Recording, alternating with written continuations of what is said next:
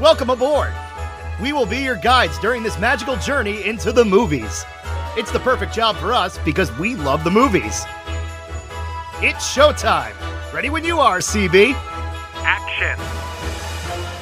Welcome to Monorail Radio, episode number 81. I'm Sean. And I'm Jackie. And first off, thank you all so much for joining us this week as you do every week. We do apologize that we are a couple of days delayed here with the show, but like everybody else in the world, this is one of those really bizarre instances where, Jackie and I are here to entertain, and we're here to make everybody happy.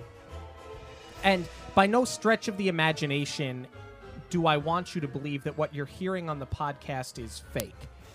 That's not it at all. But at the root of this is entertainment. And Jackie and I we met working in radio. Jackie still works in television. So at the root of this is about entertainment. And this is about an escape for so many people. But given the unfortunate circumstances that the world is in right now, because it's not just confined to one area, it's the world, there is no way to escape it. We're all being affected. And, because of that, the show was delayed this week.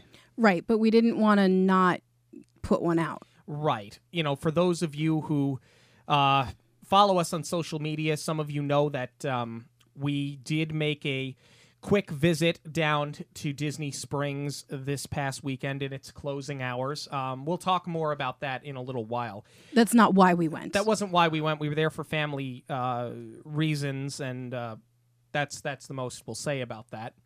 And it was just more convenient for us to fly in and out of Orlando. Or so we thought at the time we booked the flight. Right, and just happened to be that we were there right before it closed. We'll get into that, in a little while. But between that and coming home and both of us, having to work from home now, which is virtually impossible for me because I do work in sales and I am out on the road every day. And even for you, to go from working in Manhattan to working at home, while the convenience of not having a commute is there, at the end of the day, it's just not practical for either one of us. It's not practical for anybody that has to go through this right now.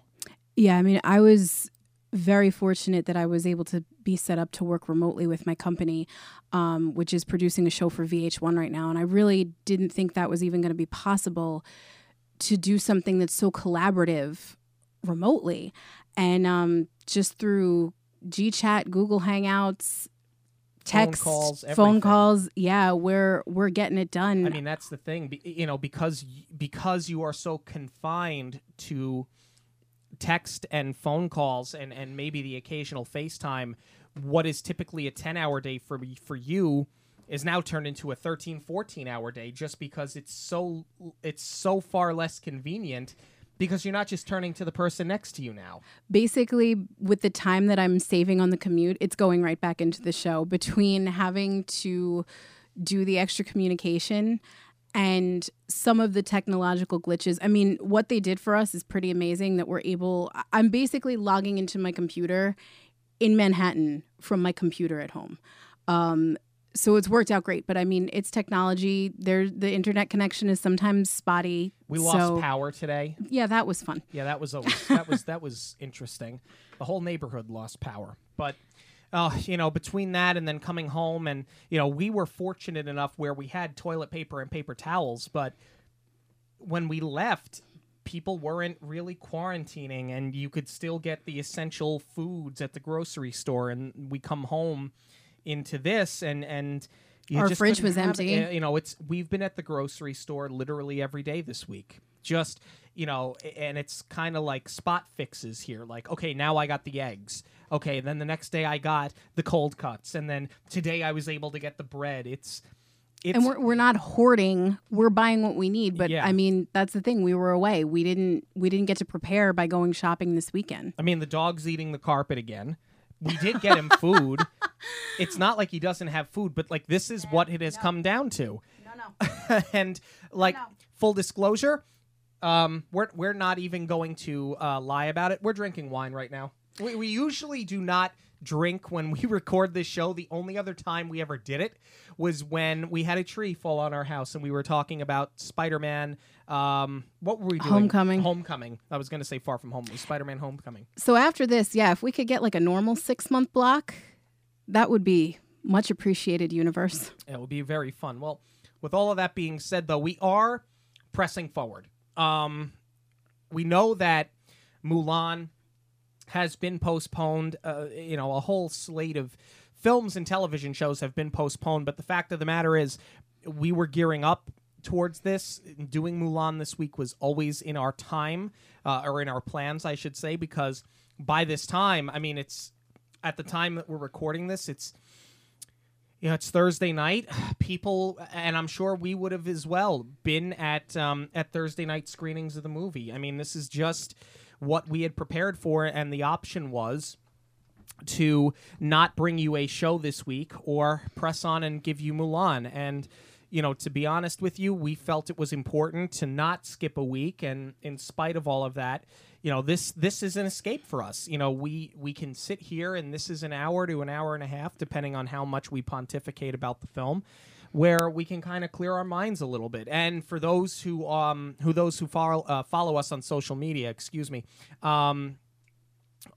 by now that this coming Sunday night at 7 p.m. we are doing a screening, virtual screening, a little get-together on Facebook. We'll do it on Facebook Live, where we can all watch Frozen 2. That's going to be at 7 p.m. Eastern Standard Time. We'll give you some more information towards the end of the show, but I would be remiss if I didn't mention that as well, because really that goes hand in hand with recording this show and really all being together as a Disney community.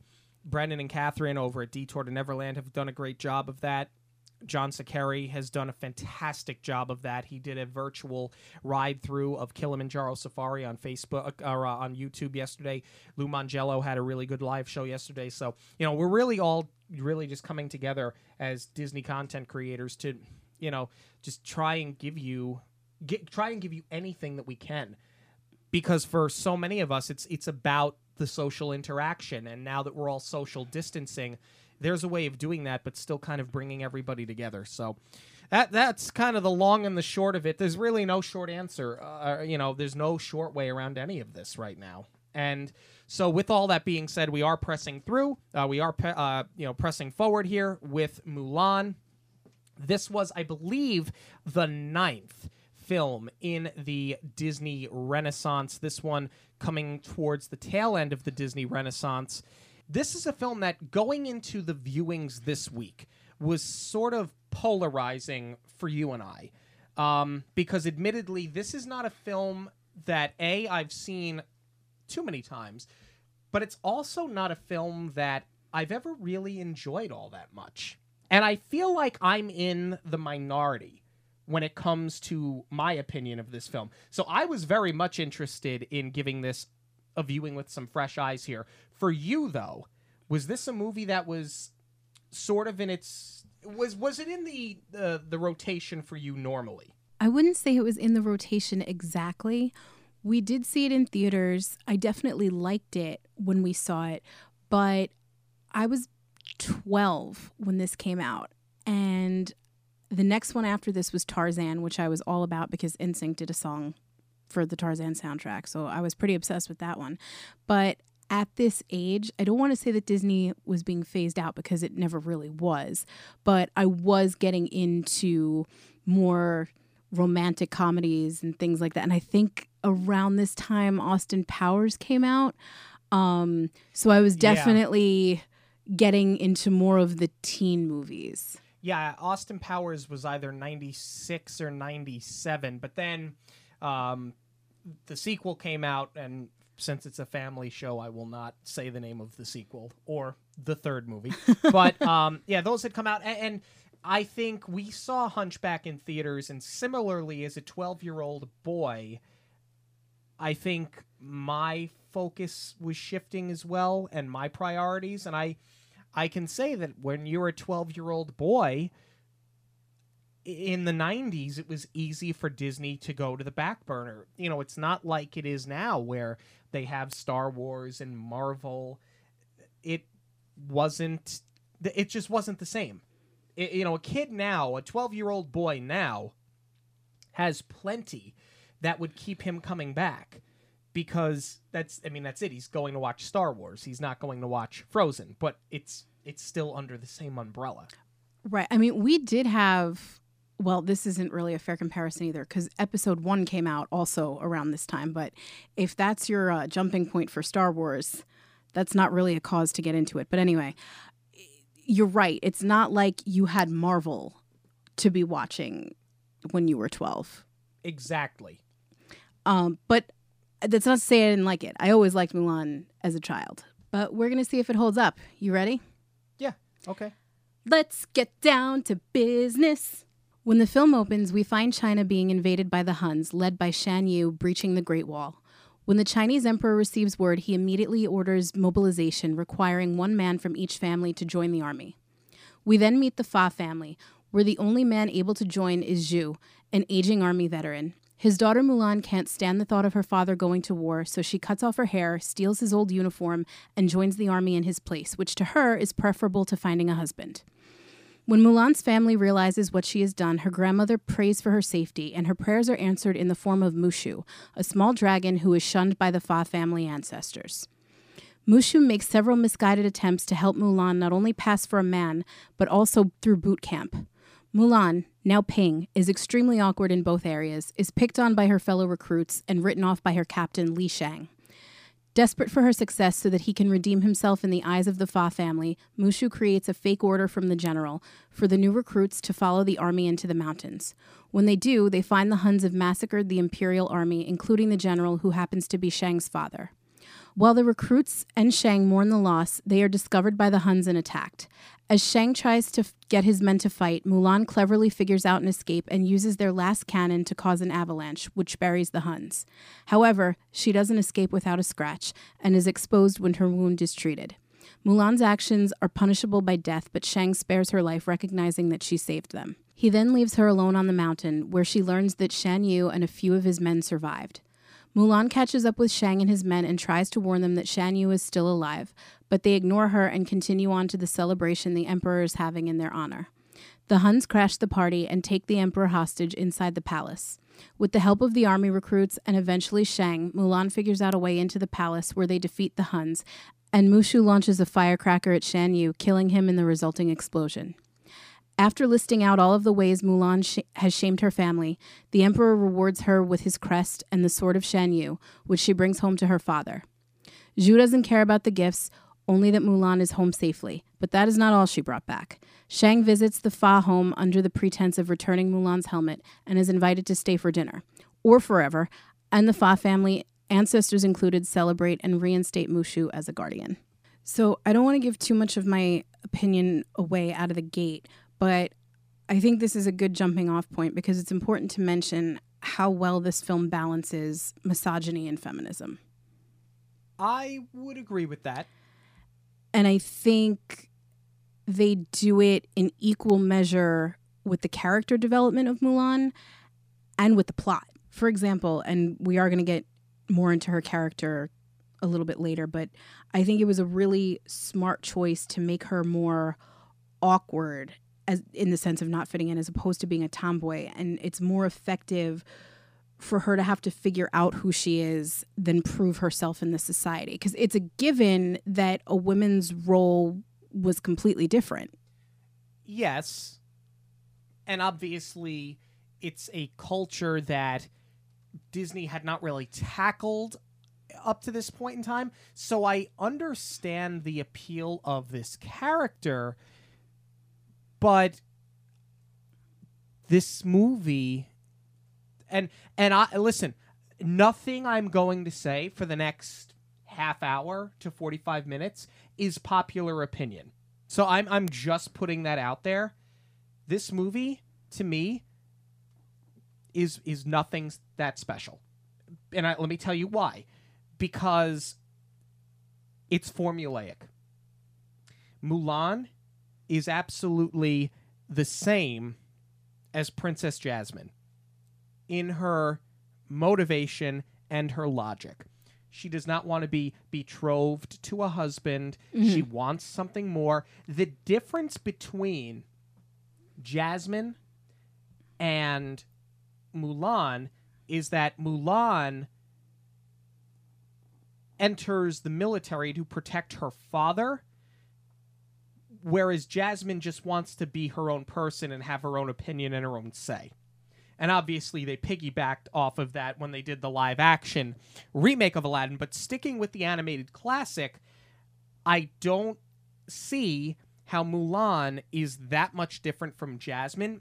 To a lesser extent, she's not much different than Ariel. The comparisons I'm making to Mulan and the princesses that came before her are the exact same comparisons that I kind of made with Pocahontas. Another movie that I said it was fine, it's good, but it has zero rewatchability for me. Well, I think that's also part of the 90s trope is that, feminism was very popular and it was all about women's libs. So I think no matter what, if you are going to do a film that is centered around a female character, she is going to be defiant. But I do see the similarities, like you said, to Jasmine, to Ariel, to Pocahontas.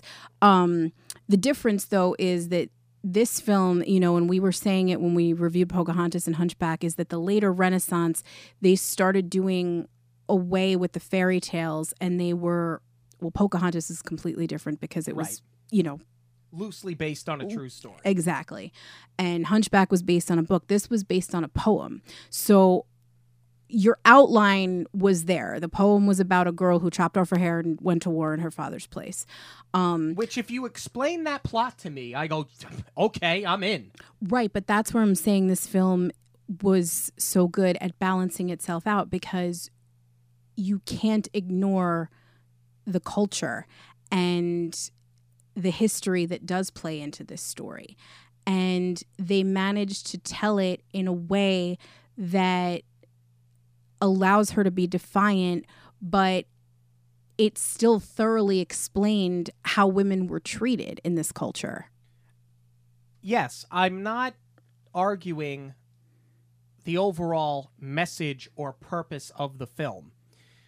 You broke down the story as being based on a poem where a girl chops off her hair and joins the military to take her father's place and protect him.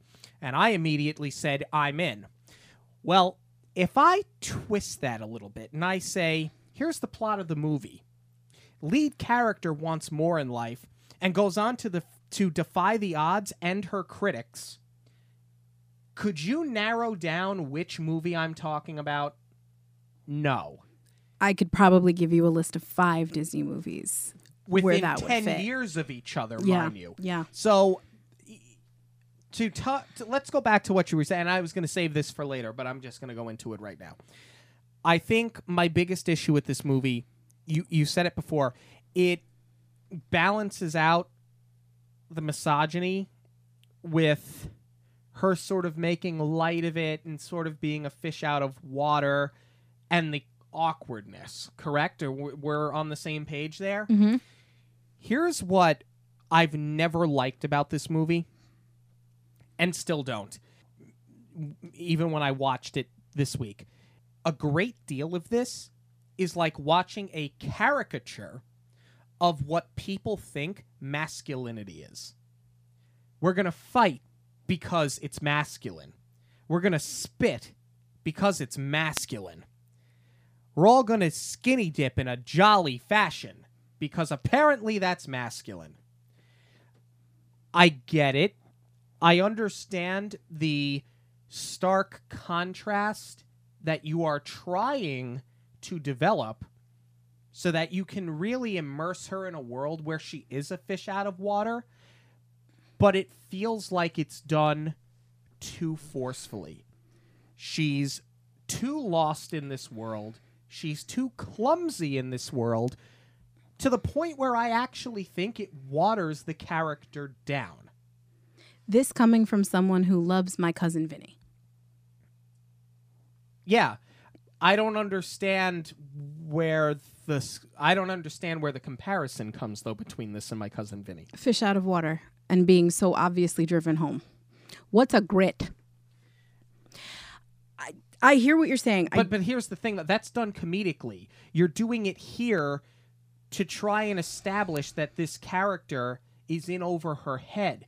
But she's already a strong character. You see that from the jump. The minute she cut her hair off and joined the military, you didn't need to tell me that she's a strong-willed character. I already knew that. But you had to give her something else, and that's where I'm saying it's bound, because we obviously know she cares about her father, that she stepped up. Okay, fine.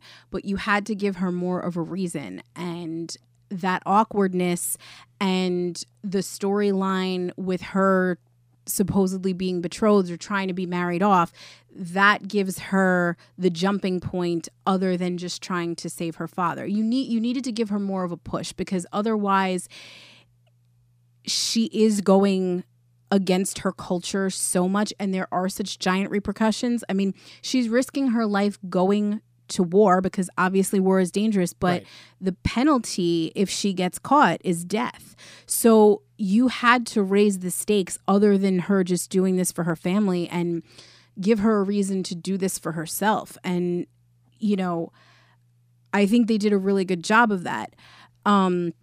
To touch on what you said, though, about her being a fish out of water and being awkward, I don't think that they were overly driving that home, because the comedy of it comes from the Mushu character. Because if you think about it, he's the one that's feeding her to do all of those things. He tells her to spit. He tries to give her the name. Anything that's misogynistic about this movie is coming from him, and that's where they do a good job of that balance, because it's coming, aside from coming from Eddie Murphy and it being funny in and of itself because of who's delivering it, it's all coming from a small dragon who's been shunned by the family because he's made some poor decisions in his life. So you can't take him seriously to begin with. And he's giving her bad advice. And that's where the point comes across of this stark contrast between what is believed to be masculine and what is believed to be feminine. And it's sugar-coated in this feisty little dragon. I understand all that from a Mushu standpoint. But to tackle what I just said, at the risk of repeating myself, which I do every week on this show anyway, men do not spit because they're men. Men do not just fight because they're men. That's what I'm saying. Like, this entire setup is one trope after another after another. And in 1998, when Disney had already made films like Hunchback, like Beauty and the Beast, like Aladdin, and like Little Mermaid, they were better than this. I feel like they set this up because this was the easy way of setting it up. People do not behave this way.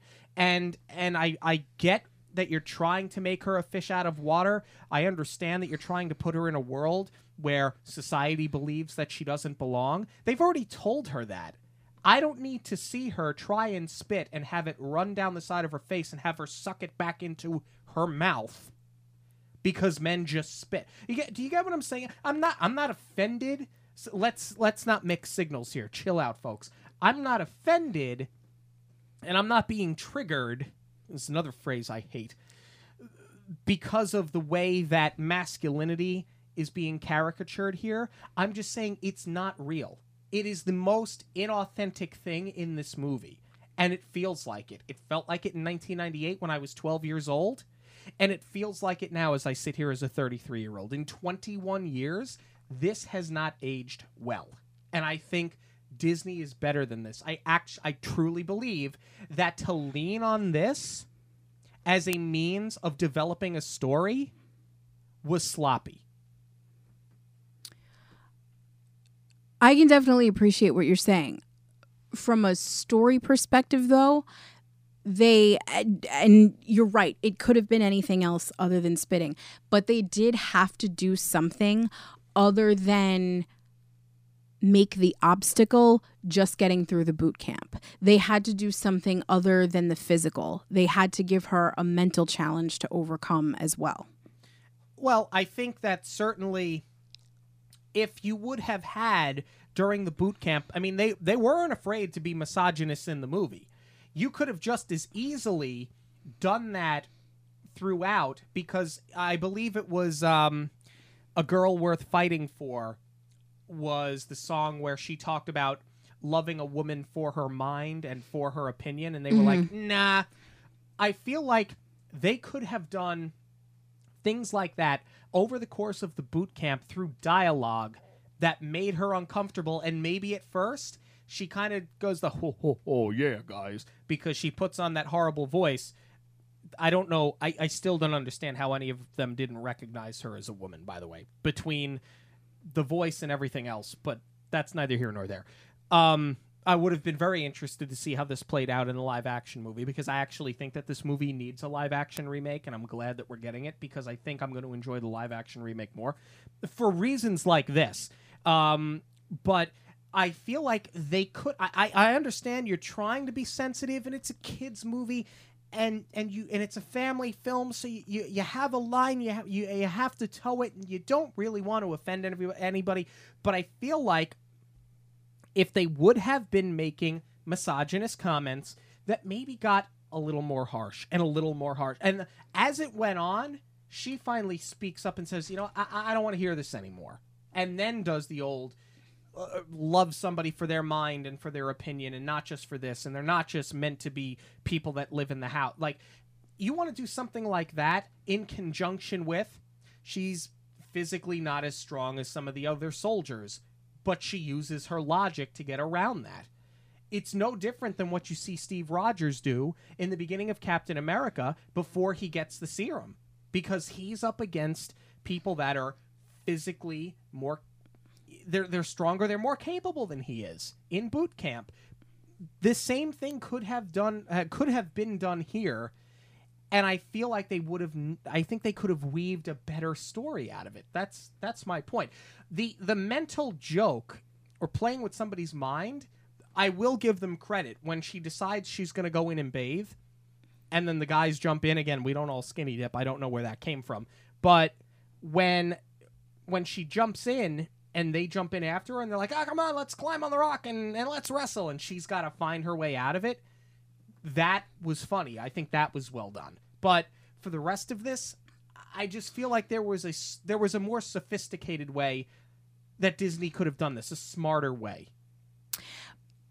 But I think that still serves toward her character, because if you think about it, she's doing all those things like putting on the voice and spitting because of Mushu, and part of her whole story arc, and which also does serve to the plot, is her figuring out who she is. So the second that she stops listening to him, something does click with her, and she is able to match most of the men in the physicality and get through boot camp, because she realizes that her wit is going to carry her through it. And I think that's part of it, is she is doing all this stupid stuff, and it is so over the top awkward because she's not listening to herself.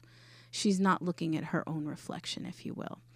To touch on what you said, though, about the skinny dipping scene, I don't think that that's done as like one of these generalizing male behavior and trying to make her fit into it. I actually think that that's a brilliant scene for a close call of her being discovered. I think it was less about her trying to fit in, because at this point, this is after I'll Make a Man Out of You. She does fit in. She is able to match their pace, and she's even coming out ahead of the pack at this point. So you had to sort of knock her down a peg one more time, where she's still in jeopardy of being found out. I want to circle back to something else that you mentioned as far as her passing for a man. From a physical standpoint, and how it's no wonder she wasn't found out. I mean, I think you're right. I think they are going to address that in the live action. I hope they do, because if I have one knock against this movie, that would be it. I think they did a great job of drawing an androgynous character where she does look feminine, she does look masculine when needed. A lot of the times it's played up with the makeup, like when she's getting ready to go see the matchmaker, obviously she looks very feminine. And her face is neutral enough where it's really the wardrobe that changes. But the other thing that they did, aside from hair up versus hair down, her face is more angular when she's Ping. It's very round as Mulan, and then as soon as the hair goes up, like, that should be enough, but they did give her more of a jawline as Ping, and I think that was kind of a mistake because as the audience, obviously we're still going to know that it's Mulan. So I don't know if they maybe had two different animators working on Mulan versus Ping, but like, I think that was kind of a mistake to not have the same face throughout. And the eyebrows change a little bit too. As Ping, they're a lot more arched and they're a little bit thicker. And as Mulan, they almost look like they're always furrowed. Mm-hmm. Like she's always kind of like thinking about something.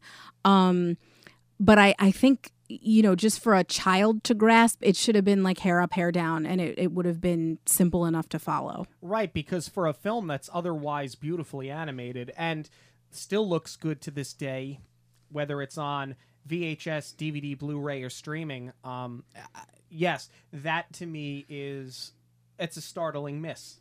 One of the other scenes that I don't like about it, I like that she was the one to figure out the avalanche and they're down to their last cannon. And now, you know, she's proved that she can hang with the boys and that she can fit in the army. But like now when it comes down to it,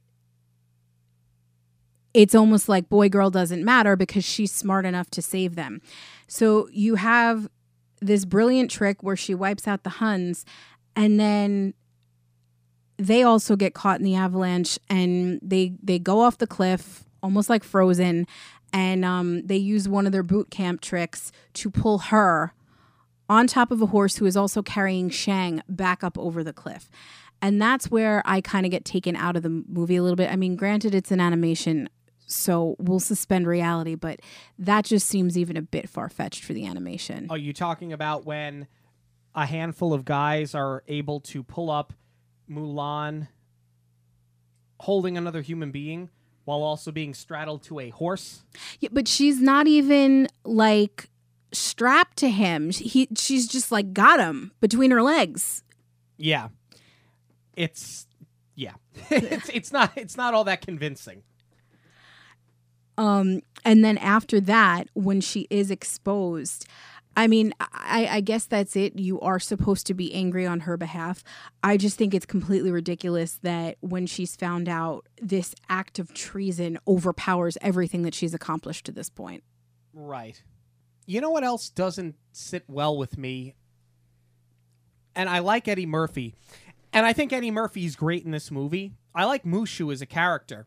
But what I don't like is that I kind of feel like they were using the Hanna-Barbera soundboard for a lot of his sound effects. I kind of felt like at times when he'd slip and fall or when he'd squeeze something or when he'd hit something, it sounded like they pulled it out of Looney Tunes. Which, I love Looney Tunes, but there's a time when I want to watch Looney Tunes and Animaniacs and Tiny Toons, and there's a time when I want to watch a Disney movie. And I felt like they tried too hard to add comedy to a character that was already funny. And I think that it's a total distraction and it's completely unnecessary. And again, it cheapens a film that has otherwise gone out of its way to cheapen itself plenty at this point. I'll give you that, especially when we first meet him and he's got to wake the ancestors and he's got the little gong. But it sounds like he's hitting the top of a trash can. Yeah. It's just such a hollow sound. While we're on the topic of Mushu, I do like his whole subplot where he has to prove himself to the ancestors. Mm-hmm. I think that was a clever way to move the story forward, other than just giving Mulan a sidekick, because she also has the cricket too, which her grandmother gave her for luck. That, I don't know, that's kind of jarring to me, because when you think about how other crickets have been portrayed in the Disney canon, i.e. Jiminy, and we just reviewed Pinocchio not too long ago, it's just so weird that Jiminy is such an integral part of Pinocchio, and now you have this cricket that kind of helps out by dumb luck most of the time, and more often than not, he's helping out Mushu rather than Mulan. But I do like that Mushu isn't just your regular sidekick, and he's helping her, but there is an ulterior motive. While we're moving on to characters here, I want to talk about Shan Yu for a minute, voiced by Miguel Ferrer, who a lot of you know as Quigley from Blank Check. So I'm glad to see him back. That's like 2 weeks in a row we've gotten to mention Blank Check. He's the most enjoyable part of this movie, other than Mushu, because I actually do like Shan Yu as a villain. I like how he's drawn. I think the way that Miguel Ferrer voices him is phenomenal. I think that he is an underrated villain and often a forgot about villain. And maybe that's because while he's not necessarily a real person, this is, I can't even say loosely based on history, but the Huns and everything else. The Huns are historical figures, you're yes. Really not going to glorify him. But with that being said, I do think that he is a spectacular villain, and I think he's just a very good character. I agree with you. I like the way that he's drawn. I like the way that the Huns are a very stark contrast to the rest of the people in the film. I mean, he's evil, sure, but he doesn't really do that much for me. You know me. I like my panache villains, and he's certainly not. He's just angry. Moving on to the Gang of Three here, as they are called. You have Yao, voiced by Harvey Fierstein.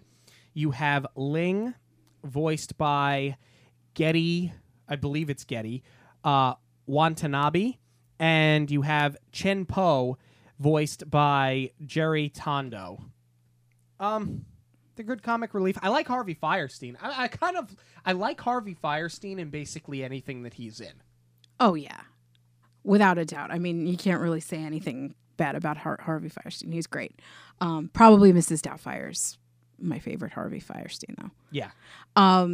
But I love him here. And it's, you recognize the voice immediately, but it's so much more angry than anything else he's ever portrayed. So when I realized it was him, I just thought it was such a brilliant performance. No, I love the Gang of Three. They're great comic relief. And I love how at the end it comes full circle and they're the ones who end up gender swapping to save the day. Yeah, that was really good. It was funny. I like the relationship that they have with each other. I like the relationship that they eventually build with Ping and then Mulan. Yeah, they're definitely likable characters. And they're important to the story because they like Ping, Mulan, whoever, whatever her name is, as a person because she saved them and for her character rather than, they're the first ones who realize that it doesn't matter what society says. It doesn't matter what culturally we're supposed to follow. They believe her and they're going with her no matter what. Moving on to the animation, this is a movie that heavily relied on computer animation, not CGI per se, but you see the mobs of Huns, the thousands of them, and I think they said between face, outfit color, body type, they had something like 60,000 different models that they had developed to create the scores of people in this film. And I think it looked great for 1998. I said it before. I think it holds up now. I think the animation really does hold up now. And I like that they did draw influence from the Chinese culture when they did develop some of the architecture and even some of the backgrounds and colors that they put into this film. Yeah, I mean, I think for when they did use CGI in this movie, it was really important to get it right because you're talking about post Toy Story. So you did a whole movie in the computer. You really can't screw this up. Better than Pocahontas. Definitely better than Pocahontas. I would say on par with Hunchback because we did see a lot of the same things. For example, when they do the Great Wall in the beginning, they use the faux plane, which is created in the computer to mimic the multiplane camera. So we see it when in Hunchback when you're kind of sweeping through Paris in the beginning and you go right up to the cathedral, and we see it here on the Great Wall. I think that Hunchback did a better job with the crowd, not in the Hun scene, but I'm talking about using the crowd as a character because we talked last week about them being, the angry mob when they needed to be, and that the crowd was a character in and of itself. Here, aside from the Hun attack, which is a brilliant sequence because, it's not only creating almost 60,000 different moving people, it's also the spatial relationship to the camera because they're coming over a hill and they're coming down to attack Shang and his men. So they in the snow of all things too. So they're doing, they're on horses and they're creating the tracks through the snow. It's a really, really well done scene. But I'm also thinking of the Emperor's Palace at the end too.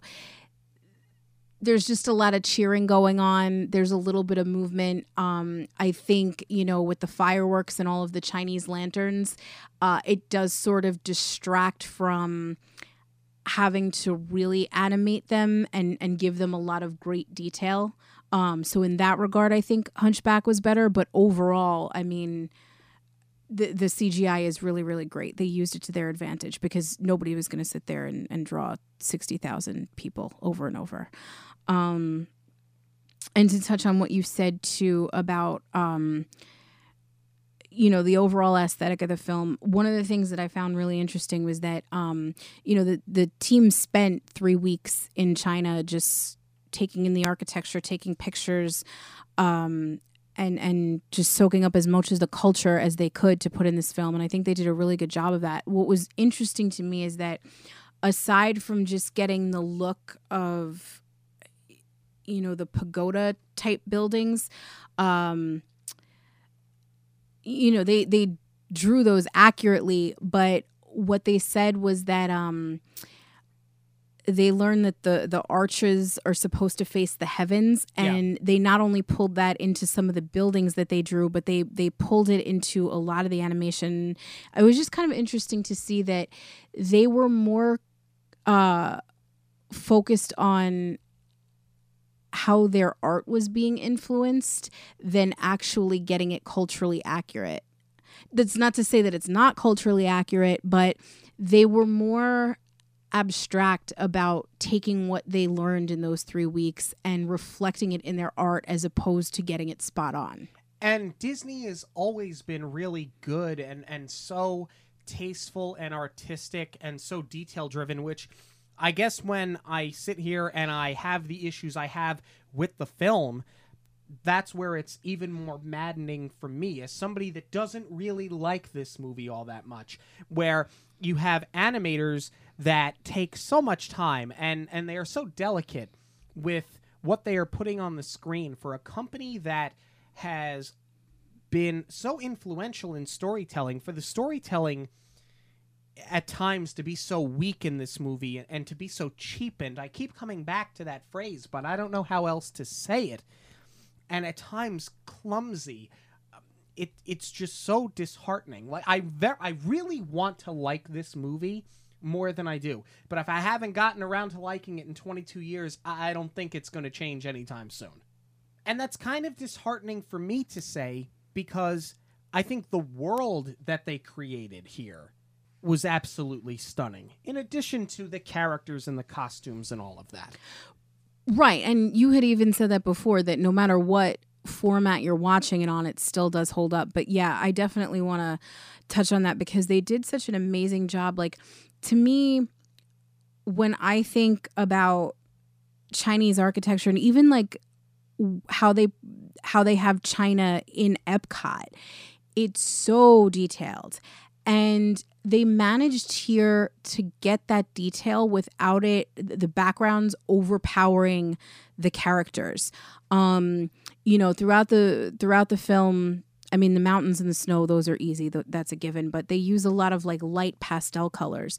But even, when I'm thinking China, I'm thinking of bamboo and the cherry blossoms. And usually those things are so super detailed. And they manage to get the detail, but at the same time, flatten out the background so that it's not overtaking your character moving around. And especially at the end too, I was talking about the crowd scene before. Obviously it's very busy. There's a lot going on, but it's also, the palace is red. That's very, very hard to do because the red is so distracting, and they managed to balance out that palette really well. The only thing I don't like about the animation in this film is that we had come so far with these realistic animals at this point. I mean, think about it. This is only a couple of years after The Lion King here. Yeah, I think we have the same note. And the horse goes back to like Robin Hood era, and the dog, little brother. Looks like Stitch. Yeah. But just so one dimension. I mean, the eyes are just two black dots. Yeah. There's no detail. There's no nothing.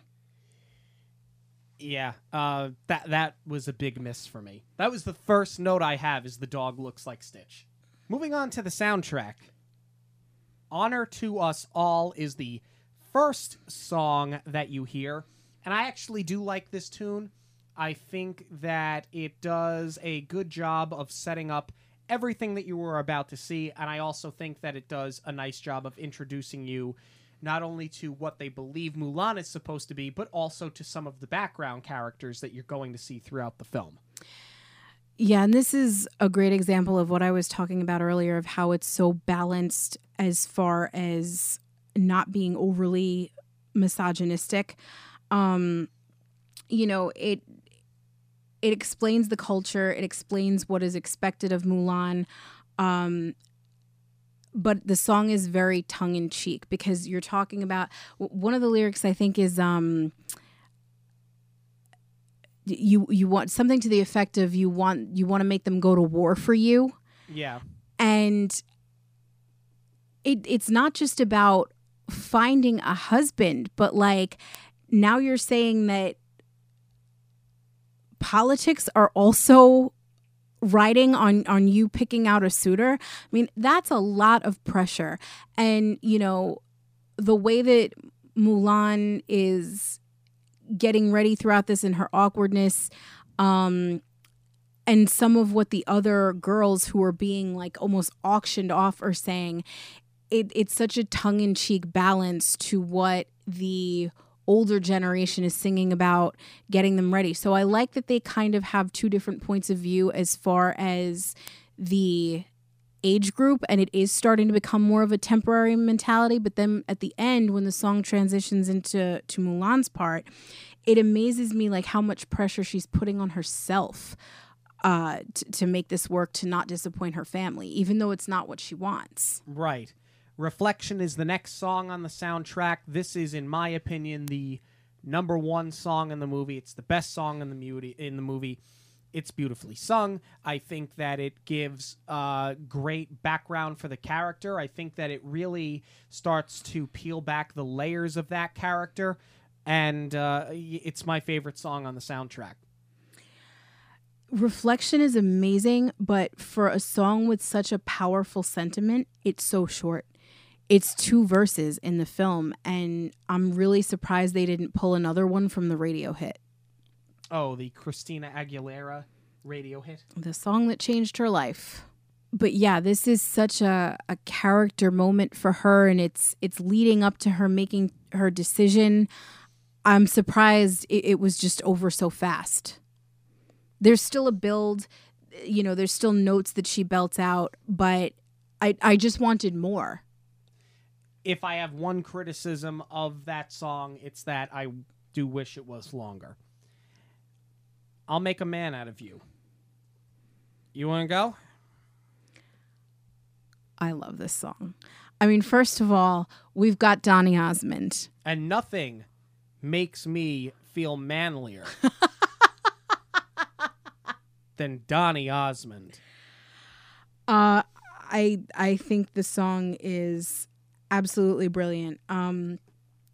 It hits on character development, it hits on plot, it hits on humor. The whole sequence is just amazing. I may have liked it a little bit more if Marie sang it. I mean, I don't know. I don't know what to tell you. No. I don't understand the hype around this song. I know people, and specifically, Brendan Wright has probably shut this podcast off at this point because I know he loves this song. But I know people who listen to this at the gym. They have it on their Run Disney playlists. I don't get it. Are you serious? I think this entire thing is just a ball of cheese. Be a man. Like, are you kidding me? Be a man. No. And it's every other problem that I have with this movie put to music. Wow. But to me, if I never hear this song again, I'm fine. But see, that's the brilliance of it, because it's balancing out the misogyny. Because if they were singing Be a Man and she was still failing, it would be horrible. But this is where something clicks with her and she figures out how to make this work for herself. And it's not just her character, it's also for what Shang is up against, because he's trying to prove himself to his father, who's the general, and he's got to mold this band of misfits for all intents and purposes. You know, that's the thing, and this is one instance where the movie doesn't necessarily do a good job of explaining it, and I'm only realizing that right now. It's like The Patriot, where you have the army and then you have a bunch of people who volunteered that aren't necessarily the first choice of who's going to go to war. They just needed them. They needed people. Right. And you have to strengthen them up to what you need them to be. So it's just as much character development here for Shang and for the Gang of Three as it is for Mulan. And I think that it's done so well. You know, you've got the montage, which I think is a better training montage than even in Hercules. So that's going. It's done with humor. And again, like I said, it's that balance, because if Mulan at this point couldn't figure it out, I think I'd feel a lot differently about how a female is being portrayed in this film. A girl worth fighting for. So, okay. This song is fine. Well, I don't even want to say it's fine. It's a fun song. I understand the purpose of having it there. And when she, as Ping, chimes in, as I mentioned earlier, to get laughed at, because you know it's what they're going to laugh at when she says, why don't you just like a woman for her mind and not for her looks or for her cooking, all of the other things that they're talking about. But other than setting up that line, which I feel like could have been set up throughout the boot camp, as I said earlier, and other than them using it to further drive home the misogyny, for a lack of a better term, maybe not even the misogyny. I don't want to say it's misogynistic per se, but maybe the simple-mindedness of what the woman's place was, especially in the home. Mm-hmm. Because I think at the time, cultures being what they are, you don't have to agree with them now, but they kind of didn't know any better, and people sort of just followed the formula. And obviously she doesn't want to do that. But I don't think that this really provides much in moving the story forward. See, I think it does, because I actually think it's really clever because now at this point you've proven that you can fit in physically, which we just did, and make a man out of you is not, I would say it's probably within 10 minutes of this number, if even that. So you've proven she's got it physically, but you still need to give her a challenge other than the war that's in front of them. And this is more of a mental challenge because she's still trying to figure out how to fit in with the male psyche, and she doesn't know how.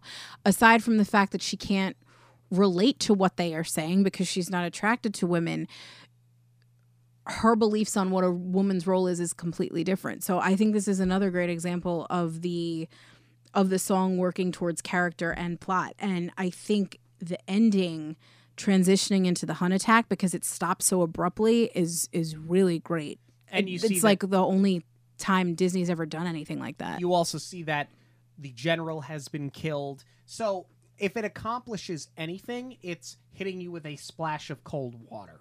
Right.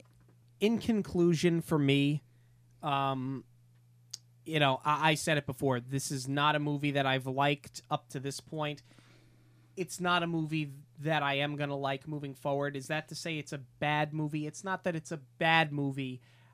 I just have so many problems with it. If I've said it before, I've said it a million times, and I will say it one more time. I think for somebody so strong-willed and for somebody who's so intelligent, the fish out of water thing doesn't work. I think that they stuck too much with clumsiness. I feel that was very sloppy. And I think it tries too hard to set up disastrous situations for her. Again, very clumsy. Does the movie hold up? The animation does, but they have a couple of lines where they joke about her participating in a drag show. I don't have a problem with it, but I feel like there are people who will have a problem with it. Somebody dressing as the opposite gender is sort of the definition of a drag show, but because they were doing it for yucks, there are some people that will argue whether or not that holds up nowadays. Wouldn't fly now, yeah. That doesn't really have an effect on my final say or opinion of this movie, but I've already told you what I felt of it, or what I thought of it. And I'm interested to see when it eventually comes out, the live-action remake, because maybe there will be something there for me. There's just nothing here for me tonight. Listeners, excuse me while I finish my wine. You're allowed to disagree, and that's fine. But I'm just surprised that you dislike it that much. Maybe I think I do have a greater appreciation for it now because, when I was 12 watching this, I was like, all right, cool. Great story, feminist character, girl cuts off her hair, she goes to war, she proves all the boys wrong, she proves that she can do it and do it better than them. Catchy soundtrack, great radio hit like Christina Aguilera, checked all the boxes. But watching it now, I see so many more layers to the story. And I think what's the most important, like I said, is just the balance that's created between driving home how women were portrayed culturally and balancing that with a contemporary take on it and the attitude that the character has towards what her role is supposed to be. As I think as a female, I should be the first person that's offended by a film like this because they keep trying to knock her down. But it's more than just her coming back and proving that she can do it and proving it to herself. It's balanced out with her actions and her humor. And I think that Disney, other than like what you said with those, there's like one or two lines where they talk about the drag show and, other than those inappropriate comments, I think it handles the subject matter brilliantly. But we're interested to know what you have to say. You can let us know on Twitter, Instagram, and Facebook at Monorail Radio what your opinion is of the movie. You can also send us an email, monorailradio@gmail.com. I am not going to enjoy reading emails and comments this week because you're all going to attack me. Get him. That's fine. Get her, Ray. News this week. Everything is closed. We can't even Corona. We can't even plug MVP for you this week because that's everything is suspended right now. Well, no, we will plug MVP. I still want to book trips for later on this year. I mean, I hope after May we're going to be fine. So, I mean, look, kids are out of school. Book your trips now so that you can go down to the parks. Well, in a weird way as well, like this is where it really is beneficial to have a travel concierge. Especially like if you've not really booked a Disney trip before, or if you're not totally like tuned in with what it takes to book a trip like this, and then something like this happens. I mean, this is so unprecedented, but I would imagine for a lot of people, this is where it really is beneficial to have somebody like you booking it for them. I mean, I can't speak on behalf of the company. I can't even, and I mean the Disney company, I can't even speak on behalf of Magical Vacation Planner because honestly, we have no idea what's going on. We haven't been told anything. All we can do is try and assist you. We obviously can't make decisions for you. We can't tell you to cancel your trip. We can't tell you to rebook. That's got to be entirely up to you. But we're going in October. We have our Not So Scary tickets. I hope that by then we're going to be okay and that travel's going to resume and we're going to be back to business as usual. I'm hoping by next month we're going to go back to business as usual because I don't want to live like this anymore. So as of right now, in the Orlando Sentinel today, they said that Disney is targeting a mid-April reopen, so you can kiss April 1st goodbye, especially after the state of Florida has closed bars and nightclubs for the next 30 days. But, I mean, yeah, everything's closed. This is totally unprecedented. But on the bright side, Avengers is still slated to open in July for California. So there's that to look forward to. As of now. As at the time of this recording. Will that change? Probably. But for now, they're sticking with it as planned. But anyway, if you have a trip booked and you have questions, I'm more than happy to answer them. Or if you do want to book for the end of the year so you get some sort of Disney fix in, get in touch with me on any of our social media platforms at Monorail Radio on Facebook, Instagram, and Twitter. Or you can email me at j.zolezzi, that's Zolezzi, at magicalvacationplanner.com. Not only is everything closed, everything is pushed back. Everything is pushed back. Mulan, Black Widow, New Mutants. I blame the New Mutants for all of this because we were finally getting it. We were finally getting it. The movie that was like never supposed to come out and kept getting pushed, and they finally said, "Okay, it's happening." No, it's not. So it's really the New Mutants' fault that all of this is happening. American Idol is suspended. I mean, and entertainers at Epcot have been let go. I mean, this is just insane. I mean, listen, their contracts were up at the end of the month, I suppose, anyway. And I guess this was just their way of, well, we weren't going to bring you back, and since we're closing, we're just going to cut this off now. But I mean, I at the risk of repeating myself, and I've already done that, so I don't know why I'm even risking. Unprecedented, completely. It's earth-shattering for the Disney community. No, I mean, nobody could have seen this coming, and it was so horrible reading all of the reports, especially once they dismissed the kids in the college program. Like, your heart really breaks for them. And especially, too, thinking about all the families where, outside of Florida, where they're not APs or they're not part of the Disney Vacation Club, the people who this was their once in a lifetime to go with as a family, where maybe they saved for years, and they were trying to get the kids down there while they were young, and they might not be able to go back. It's really sad to think about. And then to top it all off, we had to witness it firsthand. When they announced this mass exodus, we had to book a last minute trip to Florida to go see family, and being that it was spring break before all of this happened, it just worked out better to fly in and out of MCO. And everything was cheaper. The airfare was cheaper. The rental car was the cheaper. flight times everything worked better.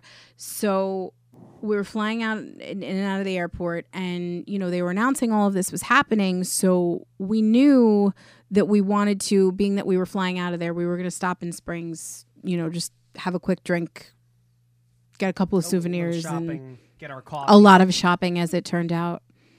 I went to D-Style and got an entire Powerline outfit, and I couldn't be happier about it. That was like the beacon of hope in that whole weekend. But it was one thing to hear about it. It was completely different to experience it. And you're just walking around, and everybody's got the same blank look on their face that you do. Just nobody knows what is going to happen. It was packed there. I mean, finding parking was a pain. We didn't even shop at World of Disney because the line zigzagged oh my God. and then wrapped like halfway around on both sides. Yeah. The line, that's like a 2-hour wait, and it's hey, you get online, and I'm going to grab a bag, and I'm going to start grabbing my souvenirs. And when I'm done shopping, I'm going to stand online, and you're going to take the bag, and you're going to go do your shopping, and then we're going to stand online for an hour together. I will give the cast members credit. I felt that it was organized.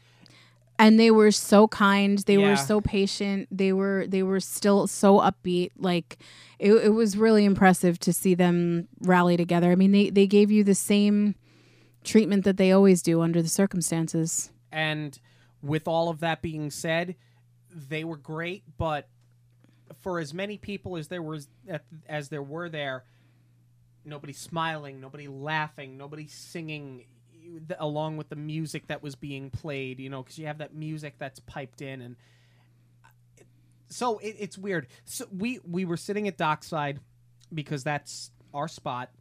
And you had said to me, this isn't normal, but it feels right to be here, because Disney has become, for us, such a place of comfort, and a place that you feel like you can be yourself, because there are a lot of people that don't get it. There are billions of people that will never hear a single word of this podcast because they don't get it.